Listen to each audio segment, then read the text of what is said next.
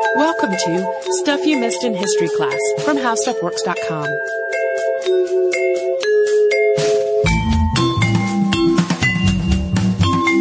Hello and welcome to the podcast. I'm Tracy V. Wilson. And I'm Holly Fry. Shipwrecks, longtime favorite thing on our show from way before Holly and I joined. And today we're taking a slightly different approach to the perennial favorite of shipwrecks. We're going to talk about a shipwreck survivor. Her name is Violet Jessop. She survived a whole lot, and I don't want to spoil it, so that is all I'm saying for the intro. Violet Constance Jessop was born on October 2nd of 1887 near Bahia Blanca, Argentina. Her parents, William Jessop and Catherine Kelly, had emigrated there from Dublin in the mid-1880s with the goal of starting a sheep farm. Her life at first was extremely modest. Her father didn't really have enough money for a whole herd of sheep, so they were living in what was basically a one-room structure of adobe bricks. Violet's crib was made out of a gin box. After a while, when it became clear that he wouldn't be able to buy enough sheep to make the farm self-sustaining, Violet's father instead took a series of other jobs, first working as a customs officer and then working for a railroad line. This did put the family on more solid financial footing, but in spite of that, Violet and the rest of her siblings who were born afterwards, she was the oldest, they had a number of medical catastrophes, and really, regardless of what their income had been like, these catastrophes would have basically been unavoidable at the time. Violet and her younger brother, Ray, at the time when it was just the two of them, both got scarlet fever, and Ray actually died of it. Violet later got tuberculosis and then also got typhoid fever. Two of her brothers nearly died of diphtheria. She had 4 brothers and 1 sister who survived to adulthood, but she had other brothers and a sister who died while they were still children. Violet's tuberculosis caused her lungs to hemorrhage, and so even after she was old enough to go to school, a doctor actually recommended that she stay home. Later, when Violet was in the hospital and seemed as though she might not recover, it was recommended that she go to the mountains where the air might give her a few more months. They really did think she was going to die. Her lungs had been seriously hemorrhaging for a long time, so after having lived in Bahia Blanca and Buenos Aires, Violet's father got a transfer to Mendoza, Argentina, which is in the foothills of the Andes Mountains. And Violet's health did get stronger in Mendoza. She seemed to have an aggressively stubborn will to live. And after a while, she was doing well enough to explore their sprawling adobe house with her pet armadillo. I find that wildly charming. Eventually, she was well enough to go to school, which she did gleefully until her father's death when she was in her early teens. She really wanted 2 things so badly. She wanted to be able to go to school and she wanted to have a sister, but instead she had a series of brothers, then a sister who tragically died of meningitis when she was a baby, then a sister who lived to adulthood. So when Violet's father died, her mother decided to take the family to England, even though people worried that Violet's lungs would not be able to handle the English air. This was such a big concern that one of her Argentinian teachers actually offered to adopt her. At this point, Violet was about 16 years old. They had a difficult time, however. Violet's mother had actually been pregnant when her father died, and the baby died shortly after it was born. In spite of the help of Violet's aunt and uncle, they were her mother's sister and her husband, the family had real trouble finding a place to live. There were 6 children and a mother with no source of income beyond a very small widow's pension. And eventually it was decided to put the boys in a Catholic orphanage so that they could be educated and raised within their religious faith. Placing the boys in an orphanage actually allowed their mother to go find work. And she got work as a stewardess in the Royal Mail Line, where she worked for 5 years. This gave her an income, although because the Royal Mail Line was providing long-distance passenger service across the ocean, it meant that she had long absences and separations from the rest of the family. While her mother was away, it was up to Violet to look after her surviving little sister Eileen, although this was interrupted by yet another hospitalization for gallstones. Eventually, the 2 sisters boarded in a convent where they could stay together and be educated. Violet continued to live on at the convent after finding work as a governess. Violet's own health and the various illnesses of her siblings, the death of her baby sister Molly from meningitis, all these things combined together to lead her to want to study nursing. And while she was living in the convent, she set her sights on taking an exam that would allow her to further her education and pursue a career. But then, after her mother had spent 5 years working as a stewardess, her health became too fragile to continue. And so Violet, recognizing that her family needed a source of more income than she could possibly provide by being a governess, applied to be a stewardess herself, like her mother. And she did so at the Royal Mail Line. We're going to talk about what happened once she became a stewardess on board these ocean liners after a brief word from one of the sponsors who keeps our show on the air. When Violet Jessop first applied to be a stewardess, the man who interviewed her was not optimistic about her chances. He told her she was both too young and too pretty. She promised him that she would be as dedicated, careful, and unassuming as possible if he would just give her the job. And finally, he told her the next opening was in fact hers, although it might take some time for a vacancy to open. Jessop and her mother got to work assembling a wardrobe that would be as boring and unattractive as possible. Cracks me up that she had to take those steps. Her memoirs talk about her just trying to find the most dowdy, gray, unappealing outfits possible. Jessop's first post was aboard the Orinoco, which traveled to the West Indies, better known today as the Caribbean. This was really physically demanding work. Ocean liners of this era were a lot more about utility than about vacationing. So today, somebody might get on a similar ship to basically tool around the Caribbean on a pleasure cruise, but most people on an ocean liner needed to get from one place to another, typically across an ocean. It was not about taking time off and relaxing. It was about enduring a long voyage to get to where you needed to go. And not a lot of ports of call with exciting activities to partake in. With transatlantic travel. And then also, we don't really talk about it as much in this episode, but the people who were in actual cabins who Violet would have been working with as a stewardess, they were in the minority. There were a lot of people in steerage in very unpleasant accommodations.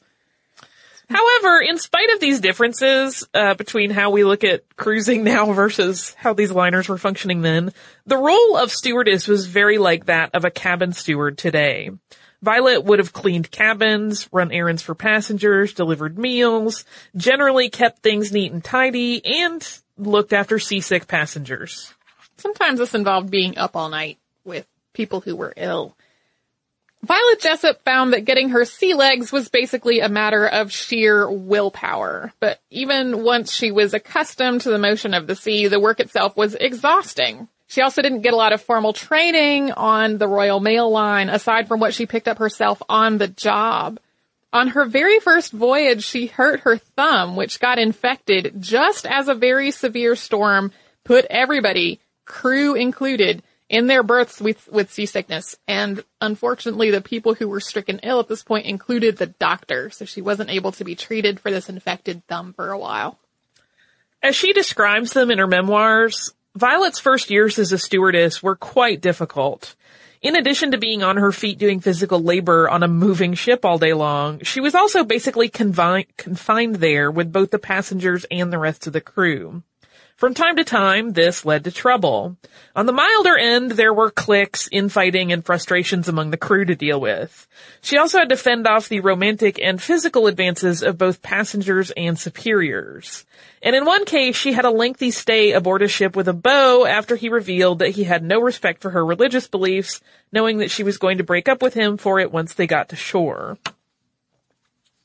She describes her favorite times in all of these early journeys as being when they were in port, especially because at this point, today you can do laundry on a ship, but this was not the case at the time. So stays in port were lengthier before the ship departed again. This meant that she got to explore, she got to see new things, and basically travel a little bit during the time that they were not at sea. So while these long stretches at sea were exhausting, and she was very often sick, not just seasick, but she still continued to have trouble with her health, she also delighted in exploring the ports and the cities where they stopped. As her career progressed, this included trips to New York City, which she loved. And she also got to go back to Buenos Aires and say hello to the hospital staff who had been so sure that she was going to die of tuberculosis when she was a child. Eventually, Jessop was serving aboard a ship with a married captain who had previously made advances toward her, which she had rebuffed. The second time around, he found fault with everything that she did and eventually had her dismissed for flirting with the officers, something she had not done, but she also had no way to disprove this assertion and no way to pursue any sort of recourse. So, out of work, she went to find another stewardess job, and she found one at the White Star Line. She did not really want to work for the White Star Line. Its ship sailed the North Atlantic, and she had heard plenty of horror stories about that being a particularly rough crossing, with bad weather and threats to the ships, from the bad weather and from icebergs. And she hadn't heard anything bad at all about the company itself. She just knew that the hours were long, and because of the White Star Line's reputation, exceptional service was both expected and demanded. So it was this combination of exhausting work, extremely high standards for the quality of the work, and the treacherousness of the seas. However, because she had been dismissed from her previous post, she wound up applying for companies that were not at the top of her list, and she wound up being hired by the White Star Line. She served aboard the Majestic, the Adriatic, and the Oceanic on routes that went to New York. Violet Jessop really proved her worth to the White Star Line. She was hardworking, she was dependable, gracious, kind, she was beloved by her passengers, many of whom went on to mention her and her warm, steadfast attention to them through illness and rough seas and other trials, specifically in letters to family and friends. So she was chosen to serve on the Olympic aboard its maiden voyage as part of a hand-picked, best-of-class crew. This was a job that started well before the departure as the crew readied the ship to sail. The Olympic was launched on October 20th, 1910, after nearly 2 years of construction. And at the time, it was considered to be the best and most luxurious ship in the Atlantic. Its maiden voyage took place the following June after its construction was completed. In September of that year, as the Olympic was outbound from Southampton, it collided with the HMS Hawke near the Isle of Wight. Violet was aboard. We can logically conclude that she was uninjured, as she does not mention this in her memoirs at all.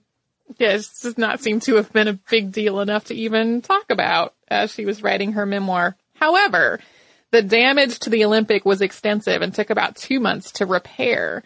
But once it was seaworthy again, Jessop was back on board, again part of the stewardess crew. After a year on the Olympic, Jessop was once again hand-selected for a maiden voyage crew in 1912. It was aboard the White Star Line's next best-in-class ship, the Titanic. Jessop was in her bunk, sleepily trying to concentrate on her devotions on April 14th, 1912, when the Titanic famously struck an iceberg. After the crash, there was a temporary silence, and then her roommate stoically said, "Sounds as if something has happened." They both dressed, and Jessop expressed her disbelief when a steward named Stanley told them the ship was sinking. From there, they began escorting passengers to the boats. Her recounting of this part of it sounds almost impossibly calm. Jessop and her roommate took their passengers to the lifeboats, and then with nothing else to do, they went back to their cabin. And it was there that Stanley found them again, told them that the boat really was sinking. This was no longer a matter of just precautions, and insisted that they go up to the decks as well. He even rummaged through Jessop's closet to try to find some warmer clothing for her to wear. As Jessop made her way to the deck, the full seriousness of this situation had really not reached people yet. Everything was being described as precautionary, and boats were being lowered without many people aboard. But while on deck, the ship started to noticeably shift. And before long, someone handed Jessop a baby, and she and her roommate Anne were put into lifeboat 16. From her position in the lifeboat, Jessop saw the Titanic go down, and she and the rest of the people in her boat were rescued by the Carpathia the following day. A woman who was presumably the baby's mother snatched the baby literally out of her arms after finding her. Jessop eventually returned to England aboard the Lapland, and she had a very strange experience much later in her life where someone called her on the phone, claimed to be the baby, laughed and hung up. And it's very unclear whether that was really the baby she had taken off the Titanic or not. Yeah. That'll weird you right out. Like, can you imagine getting a call like that? But Jessop's time as a stewardess, despite this tremendous event was not over, and we're going to talk about her next position after we have a brief word from another one of our fabulous sponsors that keeps us going. So, I have told you that I am working on starting a sewing blog online. Mm-hmm. I feel slightly, a little stunted in this arena because even though I'm using Squarespace, which is super easy for most people, I find myself going, how do I do that? Here's what's awesome. You can go to their help section and search almost anything, and they have videos on how to do a lot of it, and they have like step by step, and they have people there to help you all the time. So even somebody like me that's feeling a little clunky monkey about the whole thing totally can handle it. Squarespace is going to let you build a simple, powerful, beautiful website. Squarespace has state-of-the-art technology to power your site, so they're going to ensure maximum security and stability. And what I really love is that the design is responsive, so that no matter what you're looking at on it, if it's your phone, if it's a tablet, if it's a regular computer, your website is going to scale to look great no matter where you're viewing it from. And if you want to look at commerce, every website that Squarespace offers comes with powerful e-commerce capabilities. So you can start a trial. Here's what's really cool with no credit card required. So you can just build that website without really stressing over whether or not you're wasting your monthly fee on trying to build it, which is where I'm at right now. So when you go to Squarespace, and we encourage you to do so, make sure to enter the offer code HISTORY to get 10% off your Squarespace account. Show your support for the show. And again, you're saving 10%. So it's great. Squarespace, build it beautiful. Violet Jessop's voyage aboard the Titanic had obviously been terrifying, and consequently she felt as though she needed to get back to work on a ship immediately, or she would never be able to do it at all. However, obviously jobs at the White Star Line were very hard to come by because its flagship vessel had just sank. And after she got a letter from Ned, that's the old beau that we alluded to earlier, Jessop took a job aboard another line as a way to secure passage to Australia, where Ned was living. Her roommates graciously agreed to cover for her while the ship was in port so that she could go spend time with Ned. And she had hoped that the two of them could clear the air, but nothing actually came of this. She returned to her post and she went back home as planned.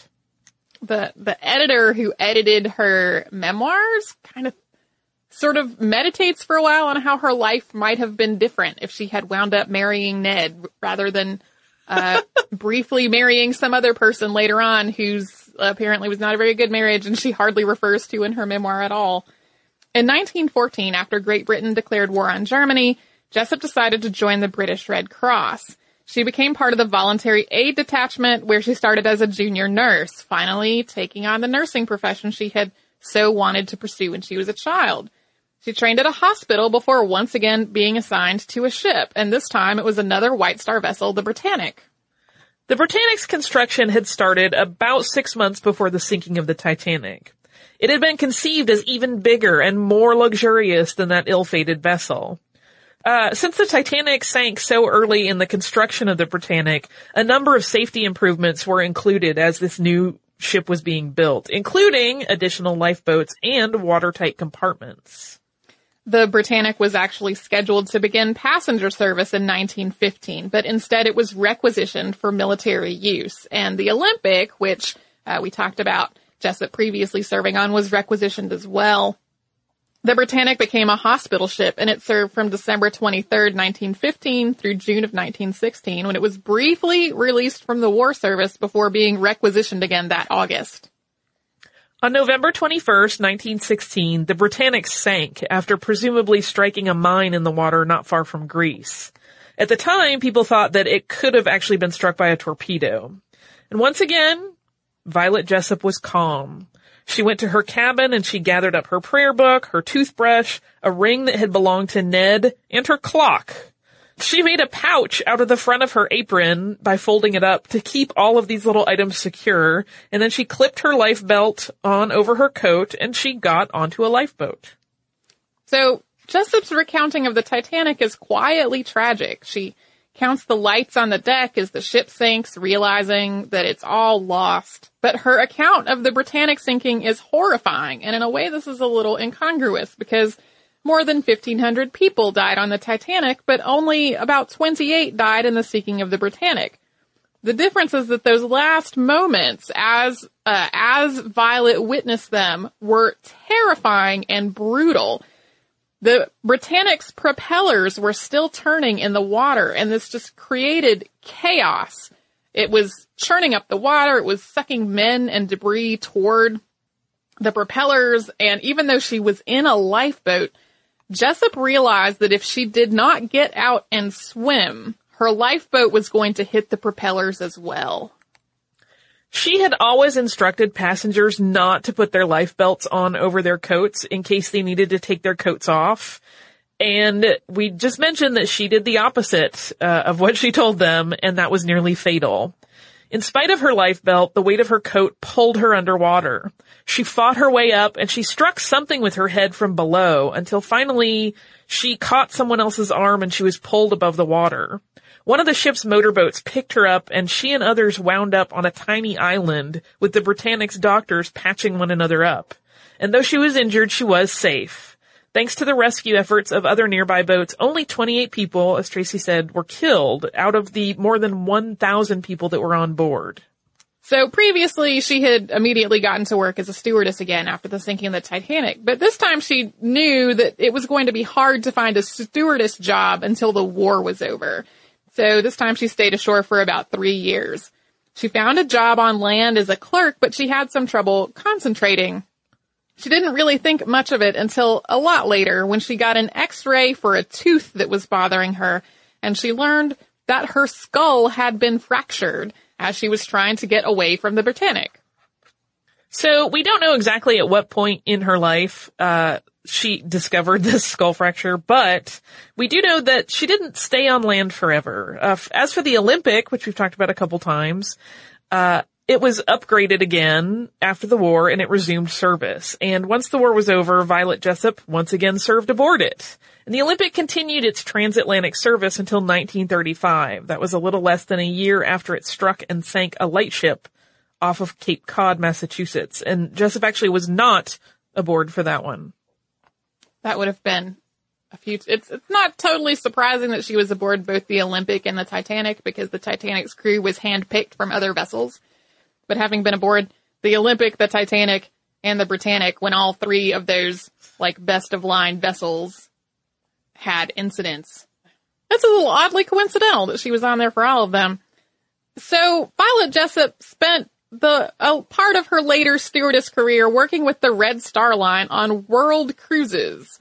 And she worked aboard 5 different annual world cruises that spanned between 1926 and 1931.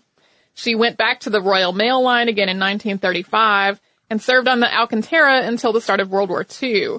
During the Second World War, she worked ashore as a nurse again, rather than being on another seafaring nursing ship. At the end of World War II, Violet mostly worked at clerical and factory jobs, realizing that her work as a stewardess was not going to allow her to retire. And apart from a couple of brief stints at sea, she was landbound until her death on May 5th of 1971. She finished the memoir that we've referenced a few times in 1934, which is one of the reasons why it doesn't include a lot of her later life. But it wasn't published until 2 of her nieces submitted a manuscript in the spring of 1996. And then, kind of ironically, the man who wound up editing it was someone who had previously interviewed her as he was doing some work on survivors of the Titanic. So it all comes together in this sort of small world situation. It's very cool. Slightly scary if you're afraid of ships and sinking. I've been on ships a lot, and they don't really frighten me. But when I got to the part about the Titanic sinking, I was like, what? Okay, every time I've been on a ship, there's been a muster drill. There are enough lifeboats for every person on board. The crew has been exceptionally prompt about escorting everyone to the deck during this muster drill. But I had this thought where I was like, what if the ship sank in the middle of the ocean and there were no other ships around and we were stuck in the middle of the ocean? And then I said, okay, you need to stop thinking about that right now. Yeah. Think about something else. So that is Violet Jessop. Do you also have a little bit of listener mail to accompany this episode? I do. And this is from Jane, and she writes to us about something that a few people have written in about, so I thought it was something to share with everyone. She says, hello, Holly and Tracy. I've been listening to the podcast archives for over a year now, and I'm just now getting close to catching up. I absolutely love history, and listening to the podcast has gotten me through many long flights and car trips, as well as my daily commute on the subway. Thanks so much for the many hours of entertainment that you and everyone else who has worked on the show have provided. I'm a little bit behind, so I just listened to your podcasts on Plessy versus Ferguson and Brown versus Board. I really enjoyed these episodes and just happened to have listened to a podcast from This American Life around the same time that discusses some of the same issues. Episode 562, The Problem We All Live With. The episode really showed how the legacy of segregation is still affecting education today, and there were some moments in it that were particularly heartbreaking to listen to. I thought you might be interested in listening to this, as well as another This American Life episode called 3 Miles, episode 550, which discusses some of the same issues. Listening to your podcast about historical segregation and listening to a podcast about its modern day effects in the same week was a wake-up call to how historical events continue to have a huge impact on people's lives. Thank you so much for all the important work you do, and thank you so much for handling issues of race, gender, and sexuality with such sensitivity and respect. Jane. Thank you, Jane, for writing in. We had several people who were writing to us about The Problem We All Live With, which is actually a 2-part episode from This American Life. I listened to the first part as it was airing on the radio. And if you listen to This American Life, you know that normally there are brief segments that are kind of tied together around the theme. And so we had the stereotypical NPR driveway moment where we pulled into the parking spot at the grocery store and then waited for the end of the segment. And then we realized the end of the segment was actually the end of the episode. And so we had to stop and do our grocery shopping and not sit in the car for an hour. But the whole thing is definitely very well worth listening to. We said pretty briefly in our episodes about Brown versus Board, especially the second one about the aftermath of Brown versus Board, that a lot of issues related to segregation are still in existence today. And a lot of places are as segregated as they were before the civil rights movement. This really contextualizes all of that with real stories of real kids and real parents and real school systems that are affected today. So I strongly encourage listening to them. This American Life also has a much broader reach than Holly and I do. So it's possible that the Venn diagram of people who listen to us but don't listen to This American Life might be a little small. But the episodes are both so worth listening to that I want to call them out specially. If you would like to write to us, we're a history podcast at howstuffworks.com. We're also on Facebook at facebook.com/missedinhistory and on Twitter at missedinhistory. Our Tumblr is missedinhistory.tumblr.com. We're on Pinterest at pinterest.com/missedinhistory. We have a new Instagram. Missed in History is our Instagram name. You may have noticed a theme in all of these names. We also have a Spreadshirt store where you can buy phone cases and shirts and other cool stuff like that. It's at missedinhistory.spreadshirt.com. If you would like to find out more about what we've talked about today, come to our parent company's website, which is howstuffworks.com, and put the word Titanic into the search bar. You will find how the Titanic worked. You can also come to our website, which is missedinhistory.com, and you will find show notes for the episodes that Holly and I have done, and an archive of every single episode ever, and various other cool things that we put up from time to time. You can do all that and a whole lot more at howstuffworks.com or missedinhistory.com. For more on this and thousands of other topics, visit howstuffworks.com.